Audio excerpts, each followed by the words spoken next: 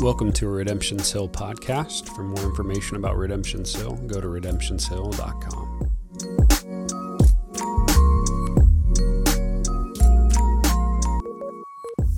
All right, well, good morning. This is the second week in a row where there's a new face up here. For those of you that don't know me, my name is Brandon Sansom. My wife Tiffany and I, we moved to Columbia just a little over a year ago in September of 2020, and we started coming to Redemption's Hill right about that same time. Earlier this spring, we joined and have been members since. We have two little children, Sawyer, who is 4, and Ainsley, who is 1. Tiffany and I both serve downstairs with the kids ministry, so you'll likely see us downstairs a little bit. Tiffany's with the nursery, and I work with the preschool kids. Unless DJ has another surprise up his sleeve, I think I will probably be the last new face you see up here for at least this year. And I don't know about you guys, but there's been 6 different members here at Redemption's Hill, Old Church in Buffalo was Restoration. I told myself I wasn't going to do that, and there it was. So there have been 6 different members here at Redemption's Hill that has spoken from the pulpit this year. And I have been really encouraged over the past few months to see how God has been working through the lives of these men who have been really faithful in just delivering God's word to this congregation and leading this congregation very well. I'm also really excited to see what God is going to continue to do through those voices as he continues to equip his body. Moreover, I'm thankful for this opportunity to give TJ a bit of a break as he has hopefully been able to spend some extra time as him and Allie have welcomed baby Asher into their family. So last week, Harrison opened up our Advent series with peace, declaring that even in the midst of the busyness of this holiday season and the brokenness of this world, we can find our true peace through Jesus. Now, similarly, today, we're going to look at how we can have hope in a world that is so broken and during a time in which hopelessness seems to be all around us. Advent is a time where we get to intentionally look forward to the true reason why we celebrate Christmas. Now, I say intentionally here because it's super easy to look forward to Christmas for good, but often distracting reasons. Moreover, it's easy to place our hope in worldly endeavors, time with our family, giving of gifts, looking ahead to a new year, a break from work, a break from school. These can all be good things that we should anticipate, good things that we should actually celebrate. But placed in the wrong context, they can result in distracted and distorted views of the true reason why we celebrate Christmas. All too often, we find ourselves in the midst of a frantic season, trying to navigate the busyness of this season, and oftentimes we set up ourselves for failure by setting unrealistic expectations. I really like how Harrison put it last week. That is, it's easy for our hearts to become lulled to sleep by the bombardment of our broken world, consumeristic agendas, and family traditions. Right there, we see 3 main areas that can make a season and these holidays really difficult. A broken world affects us all. Well, we are all marred by the effect of sin. And oftentimes, the holiday season, we see that even more. Some people struggle with remembering the loss of a loved one. Maybe there's an economic hardship during the holiday season, or there's difficulty with family. It's times like this where we oftentimes see how the brokenness creeps in and begin to really affect us and take away the joy that we should have in this season. A consumeristic agenda, I don't think I really need to say much there. Materialism and consumerism is at its peak. Between these few weeks between Thanksgiving and Christmas, where you have Black Friday, you have Cyber Monday, you're trying to get the perfect gift for your loved ones. The kids are setting their Christmas wish and oftentimes setting themselves up for failure as they're asking for too many things or unrealistic gifts. And then even family traditions. You know, family traditions can be good. They can be celebrated with pure intentions. But even these can result and lead to stressful times or anxious times. You're probably trying to please everyone. You're probably trying to make sure you cook the perfect dinner. You don't overbake the turkey, and good luck to whoever's in charge of making the gravy. What Advent does is it allows us to pause. It allows us to reposition our hearts on the fulfillment of God's promise of salvation. Today, so we are in the second week of Advent, and we're going to be looking at hope. Now, hope is defined as a feeling of expectation and desire for a certain thing to happen. So I'm sure many of us have sat through a lot of different Advent series or sermons and have heard a sermon on hope a few times. It's very easy to stand up here and ask the question of, where is our hope this season? What is our hope found in? And these are good questions. I think they're questions that we should actually really wrestle through and that we should take time to ponder for ourselves. But I also think we can take that question a step further. How do we feel when that desire or expectation has been met or has been unmet? What happens when that hope has been fulfilled? I think the better question that we can ask ourselves this year is, what is the fulfillment of our hope? So today I want us to ponder that question as we examine today's text. We're going to be in Hebrews chapter 10, 19 to 23. I'm going to take a moment, pray, and then we'll go ahead and read God's word. So if you would bow with me, please. Heavenly Father, I thank you for this morning, Lord. I thank you for the word that you've given us. I thank you for the hope that you have given us, Lord. This morning I just ask that you would be present, that your Spirit would be here, Lord, that you would just soften our hearts to the truth that you have given us. I pray that you would soften our hearts to the promises that you have provided, Lord. I just pray that your Spirit would speak through me this morning, that it would be your word that is heard, not mine, Lord. I just pray these things in Jesus' name. Amen. So Hebrews 10, 19 to 23, the passage should be up here on the screens. Feel free to follow along as I read. In verse 19, therefore, brothers, since we have confidence to enter the holy places by the blood of Jesus, by the new and living way that he opened for us through the curtain, that is, through his flesh. And since we have a great priest over the house of God, let us draw near with a true heart and full assurance of faith, with our hearts sprinkled clean from an evil conscience, and our bodies washed with pure water. Let us hold fast to the confession of our hope without wavering, for he who promised is faithful. So our passage today picks up on the heels of the author of Hebrews walking through the superiority of Christ's sacrifice compared to the Levitical system. Now, if I had time this morning, I would say let's turn back to Leviticus 1 and dig through some old Levitical law, but I will not do that to you guys this morning. What I will do, though, is provide just a brief overview and historical context for what is going on at this time and why this passage was written to these Hebrews. So the book of Hebrews was most likely written somewhere between 67 and 69 AD, during a time where the Levitical priesthood and sacrificial system were still in operation. Mind you, this was after the crucifixion of Christ. So Christ had already came and established the new covenant. The main theme that we see throughout the book of Hebrews is this contrast between the imperfect and the incomplete provisions of the old covenant compared to the perfect and complete new covenant established by the high priest Jesus Christ. At this point in history, the generation of Hebrews that would have received this epistle had either grown up and been accustomed to practicing these Levitical system of sacrifices, and in fact, many of them were actually still doing so. That's why we see this call in Hebrews for them to move beyond the old covenant way and find their hope and their rest in the new covenant that Christ had provided. Specifically related to the atoning for sins, once a year on the Day of Atonement, the Hebrews would rely on a high priest to perform a ritual sacrifice needed to atone for the sins of the people.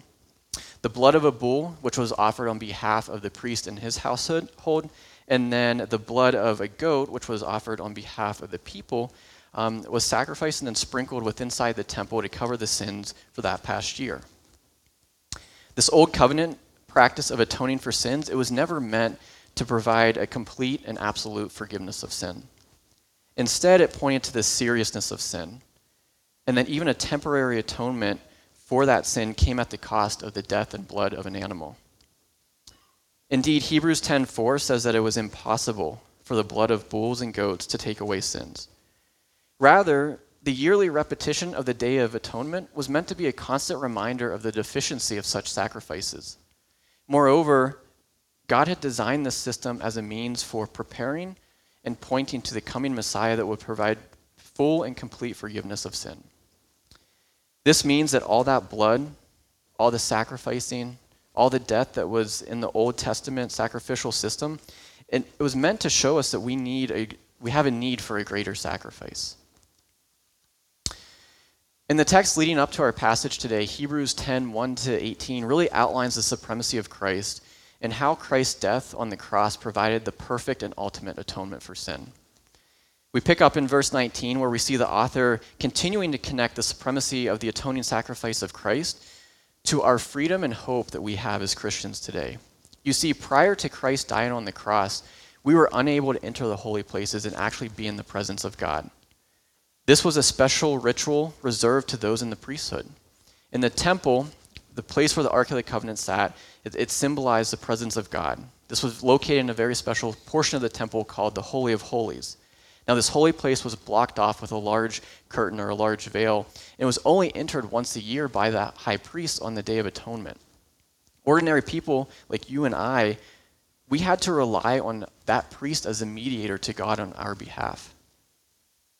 The fulfillment of Christ's work on the cross, however, changed that forever. We are now able to be in the presence of God through his Holy Spirit. In verse 19, the phrase, "since we have confidence," this is stated as a fact.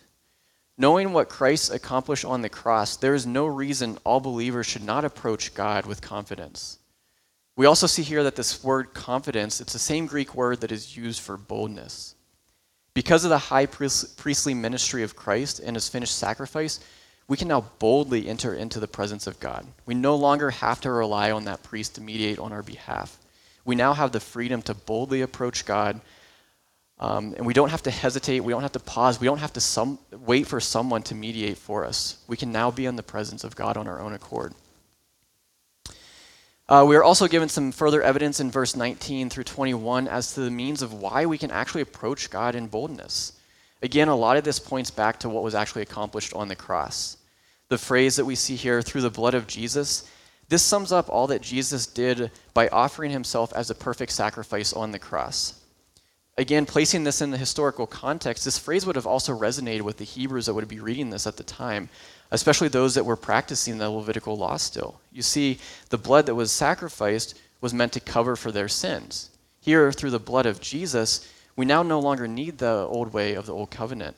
We have a high priest through the sufficiency and supremacy of Christ that is able to atone for our sins. Here in verses 21, we are also presented with more effectiveness. A new covenant has been established which gives Christians the freedom to approach God. Again, for the Hebrews that were still practicing this Levitical law, the thought of approaching God would have been unthinkable. Remember, for them, they relied on this high priest to mediate on their behalf. They weren't able to go into the Holy of Holies in that holy place. However, we see that Christ came and tore the divide between human and divine. We see this in verse 20 where it says, "He opened for us through the curtain, that is, through his flesh." This points to the moment on the cross when Jesus yielded his spirit. The temple veil was also torn from the top to bottom. And there's some theological impact there signifying that no man would have been able to split that veil. That was an act of God alone.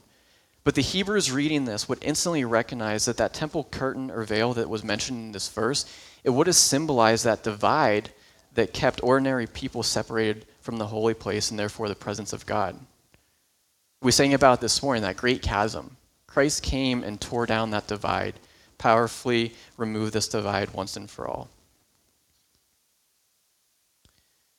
The other key concept here is that of a high priest. Again, the Hebrews that were would have been accustomed to a high priest mediating on their behalf. And because of that, it's likely through the establishment of a new covenant, they would also be expecting some sort of mediator. Hebrews 4:14, and again here in Hebrews 10:21, speaks to how Jesus fulfills this role. Now, without getting too far into the theological weeds of priesthood, Hebrews chapter 7 is completely dedicated to explaining why Christ is the ultimate great high priest coming from the order of Melchizedek. So what we see now is instead of a human and a high priest acting on our behalf to enter into the presence of God, Jesus has now perfectly fulfilled that role. And through that, he opens up the opportunity for all to approach and be in a relation with God. So not only does Jesus provide a mean for atoning for sins, but he also acts as our mediator to allow us to approach God. This right here is the structure and the substance of the gospel. That Christ came, he lived a perfect and a blameless life. He shed his blood through his death on a cross that atoned for the sins of the world, and it also tore the divide between human and divine. It is also here where we begin to find our hope that is rooted in Christ. If we go back to my initial question of, where do we find hope, or what is our hope rooted in, it's pretty easy to answer something like, oh, our hope is in Christ. It's like asking my 4-year-old son, like, what did you learn about in Sunday school this morning? Oh, we learned about God, or we learned about Jesus. Well, he's not wrong, especially here at Redemption's Hill. Like, we're teaching our kids about God and what God did and who Jesus is. But there's a lot more to that answer. What does it actually look like to say that our hope rests in Christ because of what he accomplished through the cross? Well, the author of Hebrews gives us a few exhortations of what having hope leads to and how you and I should actually respond in light of that. So we're going to look at 2 of those real quickly here. So the first one, we see that we are called to draw near to God because of this hope and because of the work of Christ on the cross. Now this seems pretty obvious. Now that divide has been removed, those who profess faith in Christ, it would be obvious that we want to approach God, that we would want to be in a relation with God and be in a relation with our Savior. Perhaps more importantly, however, the ability for us to be restored fully as a child of God is ultimately dependent upon us drawing near to him. In essence, verse 22 gives us 4 different prerequisites for how we enter into the presence of God and how we should draw near to him. Those being sincerity, security, salvation, and sanctification.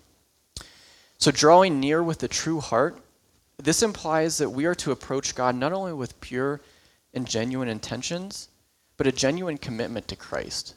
So the priests that would have been administering these sacrifices on behalf of the people, they placed a great deal of emphasis on ceremonial cleanliness.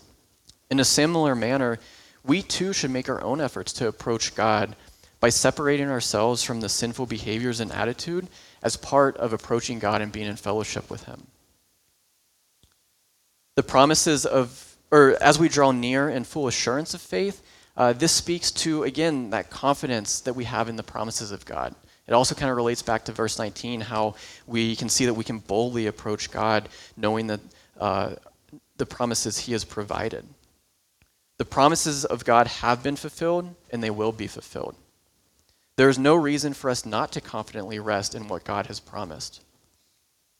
And then finally here, draw near with our hearts sprinkled clean from an evil conscience and our bodies washed with pure water. Again, we see some really strong metaphors linking back to that Levitical law. The imagery here would resonate with Hebrews at this time, where the blood that was sacrificed and sprinkled by the priest, it was meant as a sign for the propitiation for sins. And here where the washing of the body was required for cleanliness. Both of these images and metaphors point to an inward and a spiritual transformation. First and foremost, of salvation, by the covering of sins with blood. And second, of sanctification, by the Holy Spirit purifying a person's life by the means of God's word. The hope that we have here is that when our hearts condemn us, we get to remember that Jesus has cleansed us. There is now therefore no condemnation, and we get to enter into the presence of God as his sons and his daughters. The second exhortation we are given is that we are called to hold fast without wavering. The 2 main implications from this are perseverance of our faith, and that as Christians, it's likely that we should expect some persecution along the way. Expounding upon this a little bit more, perseverance of our faith is not something done primarily to maintain our salvation, but rather it's an evidence of our salvation. And I realize that may seem like a minor distinction, but I think it's pretty important and pretty key. 1 Corinthians 1:8-9 says, "The Lord will sustain you to the end, guiltless in the day of our Lord Jesus Christ. God is faithful, by whom you are called into the fellowship of his Son, Jesus Christ our Lord." Simply put, if we have professed our faith in Christ, God will be faithful to maintain our salvation. But that doesn't mean we can sit back and enjoy the ride. Persevering in our faith is going to be hard work. Hence, holding fast demonstrates that evidence of our salvation. Moreover, the phrase "without wavering" here in verse 22 implies that there's going to be hardship along the way. Specifically related to the context of the Hebrews here in chapter 10, it was likely intended to urge and call them out of this Levitical law and practice of the Old Covenant. Christ came and established a new covenant so they wouldn't have to rely on the old system. However, here we also see that this Greek term "without wavering" is also used for enduring torture. As Christians, temptations and persecution are going to come. But as we are shown at the end of verse 23, God is faithful, and with that confidence, we are able to persevere. What this means is that our hope isn't that we are free from trial or that it's going to be an easy ride, but rather Jesus has come and will never leave us. So during Advent, our main goal is to prepare our hearts in anticipation of the second coming of Christ. Simply put, Hebrews 10:19-23 tells us that we can begin to do so by drawing near to God and holding fast to his promises. In a season where we may be tempted to waver and getting caught up with consumerism or traditions, we can stand firm in the truth and promises of the cross. What I don't want you to hear this morning is that we should avoid these festivities or traditions of Christmas. That would err on the side of legalism, and quite frankly, we would miss a beautiful and a wonderful opportunity to celebrate the birth and the life of our Savior. Instead, the boldness and confidence that is spoken of in verse 19, it's related to our freedom because of our new relationship with God. We can freely celebrate the birth and life of Christ through the many traditions or family gatherings and meals, fellowship with friends, and other holiday activities this season. But in doing so, Christ should remain central. We should be drawing nearer and nearer to the one who has afforded us this freedom. God has removed that divide between human and divine and urges all to draw near to him. There's kind of two parts to that. Those who profess faith in Christ, we can confidently approach God as we hold fast to our faith. And for those of you that have not yet professed faith in Christ, you too can confidently approach God for your salvation. The work of the cross covers the sins of the world, and it provides a means to a relationship with God. So as we begin to transition into our time of worship through song, we have the opportunity to respond in light of today's passage. I want us to take a moment and pause as we think about what drawing near to God and holding fast is going to look like for us as we prepare our hearts for Christmas. Again, stealing Harrison's phrase from last week, I'm going to frame it as a question here. Are our hearts being lulled to sleep with fill in the blank for you, whatever you might struggle with this year? Or are we actually using this season to redirect our hearts in anticipation and preparation of the return of Christ? I know for me personally, this can be very challenging. It's super easy to get consumed with the norms and traditions of Christmas. For example, as a young family, Tiffany and I, we're trying to find different traditions that we can put in place for our family. This year we started reading through the Jesus Storybook Bible through the Old Testament, a story a day as we lead up to Christmas to point our kids to the coming of Christ. Oftentimes for me personally, it's really easy to elevate an activity for the sake of tradition. Last night we're reading through the story and Sawyer's kind of paying attention, doing a pretty good job last night. Ainsley, she was all over the board. She was crawling all over us and ended up ripping a page out of the Bible. And it's like in those moments, my pride and the desire for me to withhold that tradition gets surpassed in, the activity in and of itself. This time of year, a lot of us are traveling to visit family. That can be stressful. That can be filled with anxiety. We're trying to find ways to love our coworkers or our neighbors. And this is on top of the normal busyness and craziness of life. We can have good intentions and genuine motives, but it's still really easy to get lost in our worldly desires. My prayer is that we as a church won't get lost in the noise and bustle of this season, but rather we can rest in the truth found in Hebrews 10:19-23. Oftentimes, the forgiveness of sin through Christ dying on the cross becomes the central tenet of what Christ accomplished on the cross. And hear me out here. Absolutely, the blood of Christ shed on the cross is the ultimate atonement for sin, once and for all. We see that very clearly here in the text of Hebrews. We see it very clearly throughout the entire New Testament. And we even see that the Old Covenant points to this. But what Christ accomplished on the cross doesn't stop there.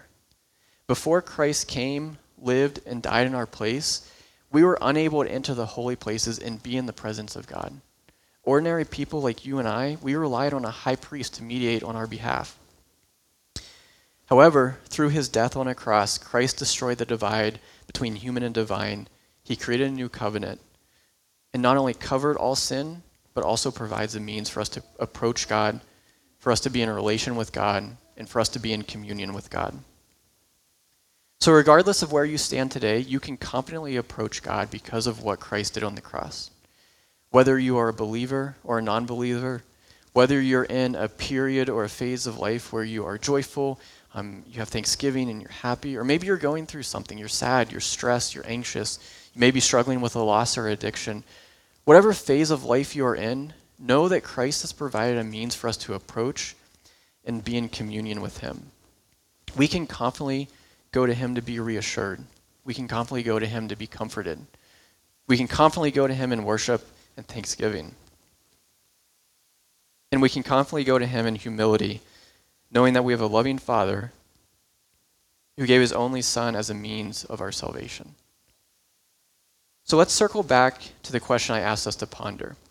If our hope truly rests in our Savior Jesus Christ, what does the fulfillment of that hope look like? One way to think about this is, how do we feel after that desire or expectation has come and gone? Was our hope fulfilled? Well, for the Hebrews, their hope was that one day a Savior might come and establish a new covenant that would replace these Levitical rituals. Look, if you have ever participated in harvesting or butchering an animal, you know it's an ugly and a messy process. I'm sure the Hebrews, and especially the priests who were administering these sacrifices, did not enjoy, they did not look forward to, and I would assume they didn't even have hope in that process. The sacrificial system of the Levitical law was designed to demonstrate just how serious and how ugly sin truly is. The hope for the Hebrews was that one day a Savior would come and once and for all cover the cost of sin, and that they would no longer have to rely on these yearly sacrifices and a priest mediating on their behalf. So to them, Hebrews 10:19-21 painted this beautiful picture of the hope that they had in anticipating the coming of Christ and how that was actually fulfilled.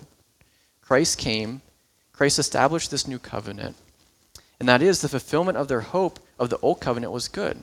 Again, Christ came, Christ died, and Christ made a way to ultimately atone for sin and provide a means for everyone to be in a relation with him. And for you and I today, that is where our hope is also found. Our hope is rooted in what Christ accomplished on the cross. But more importantly, the fulfillment of our hope in the new covenant is even better than what was promised in the old covenant. The new covenant promises that Christ will one day return for those who he has called into the fellowship of his Son. The manifestation of the old covenant gave us Christ. The manifestation of the new covenant affords those who are in fellowship with Christ to spend eternity worshiping our Savior. That is where the hope of a Christian is found and what the ultimate fulfillment of our hope would look like. So as we draw to a close today, we actually get to put into practice having boldness of approaching God through one of the sacraments that we celebrate here at Redemption's Hill, communion. So there are communion cups in the entryway if you didn't grab one on the way in, and band, you guys can go ahead and come back up. So at this point in our service, we read 1 Corinthians 11:23-26 nearly every week, and oddly enough, it really is the perfect way to sum up this message this morning. More importantly, it's also the perfect way to begin to put into practice drawing near to God, approaching God with boldness, to be in a relationship and to be in communion with him. I really like how a couple weeks ago Clayton had everyone kind of read the passage together, and I think today as we begin to prepare our hearts to draw near to God and to be in a relation with him, I would ask you to just pause and read the passage along with me to set our hearts right as we get ready to partake in communion. So I think 1 Corinthians 11:23-26 should be up there. If you would just read along with me. For I received from the Lord what I also delivered to you, that the Lord Jesus, on the night when he was betrayed, took bread, and when he had given thanks, he broke it and said, "This is my body, which is for you. Do this in remembrance of me." In the same way also he took the cup after supper, saying, "This cup is a new covenant in my blood. Do this as often as you drink it in remembrance of me. For as often as you eat this bread and drink the cup, you proclaim the Lord's death until he comes." So as we sing these last few songs, feel free to celebrate in the hope that is promised in the new covenant. Here at Redemption's Hill, all that we ask for you to partake is that first and foremost, you are in right relationship with Christ And that secondly, you are in right relationship with others. If that is not you today, I simply ask that as we worship in song, you just take time to pray to God and ask him to soften your heart to the truth that was proclaimed and the truth that he gives. And just ask him to soften your heart to the promises that he has provided. If you need to get right with another brother or sister, I encourage you to do so. And for those of you that are in right relation with Christ and others, I invite you to partake with thanksgiving of the true hope that is offered through the blood and body of Christ.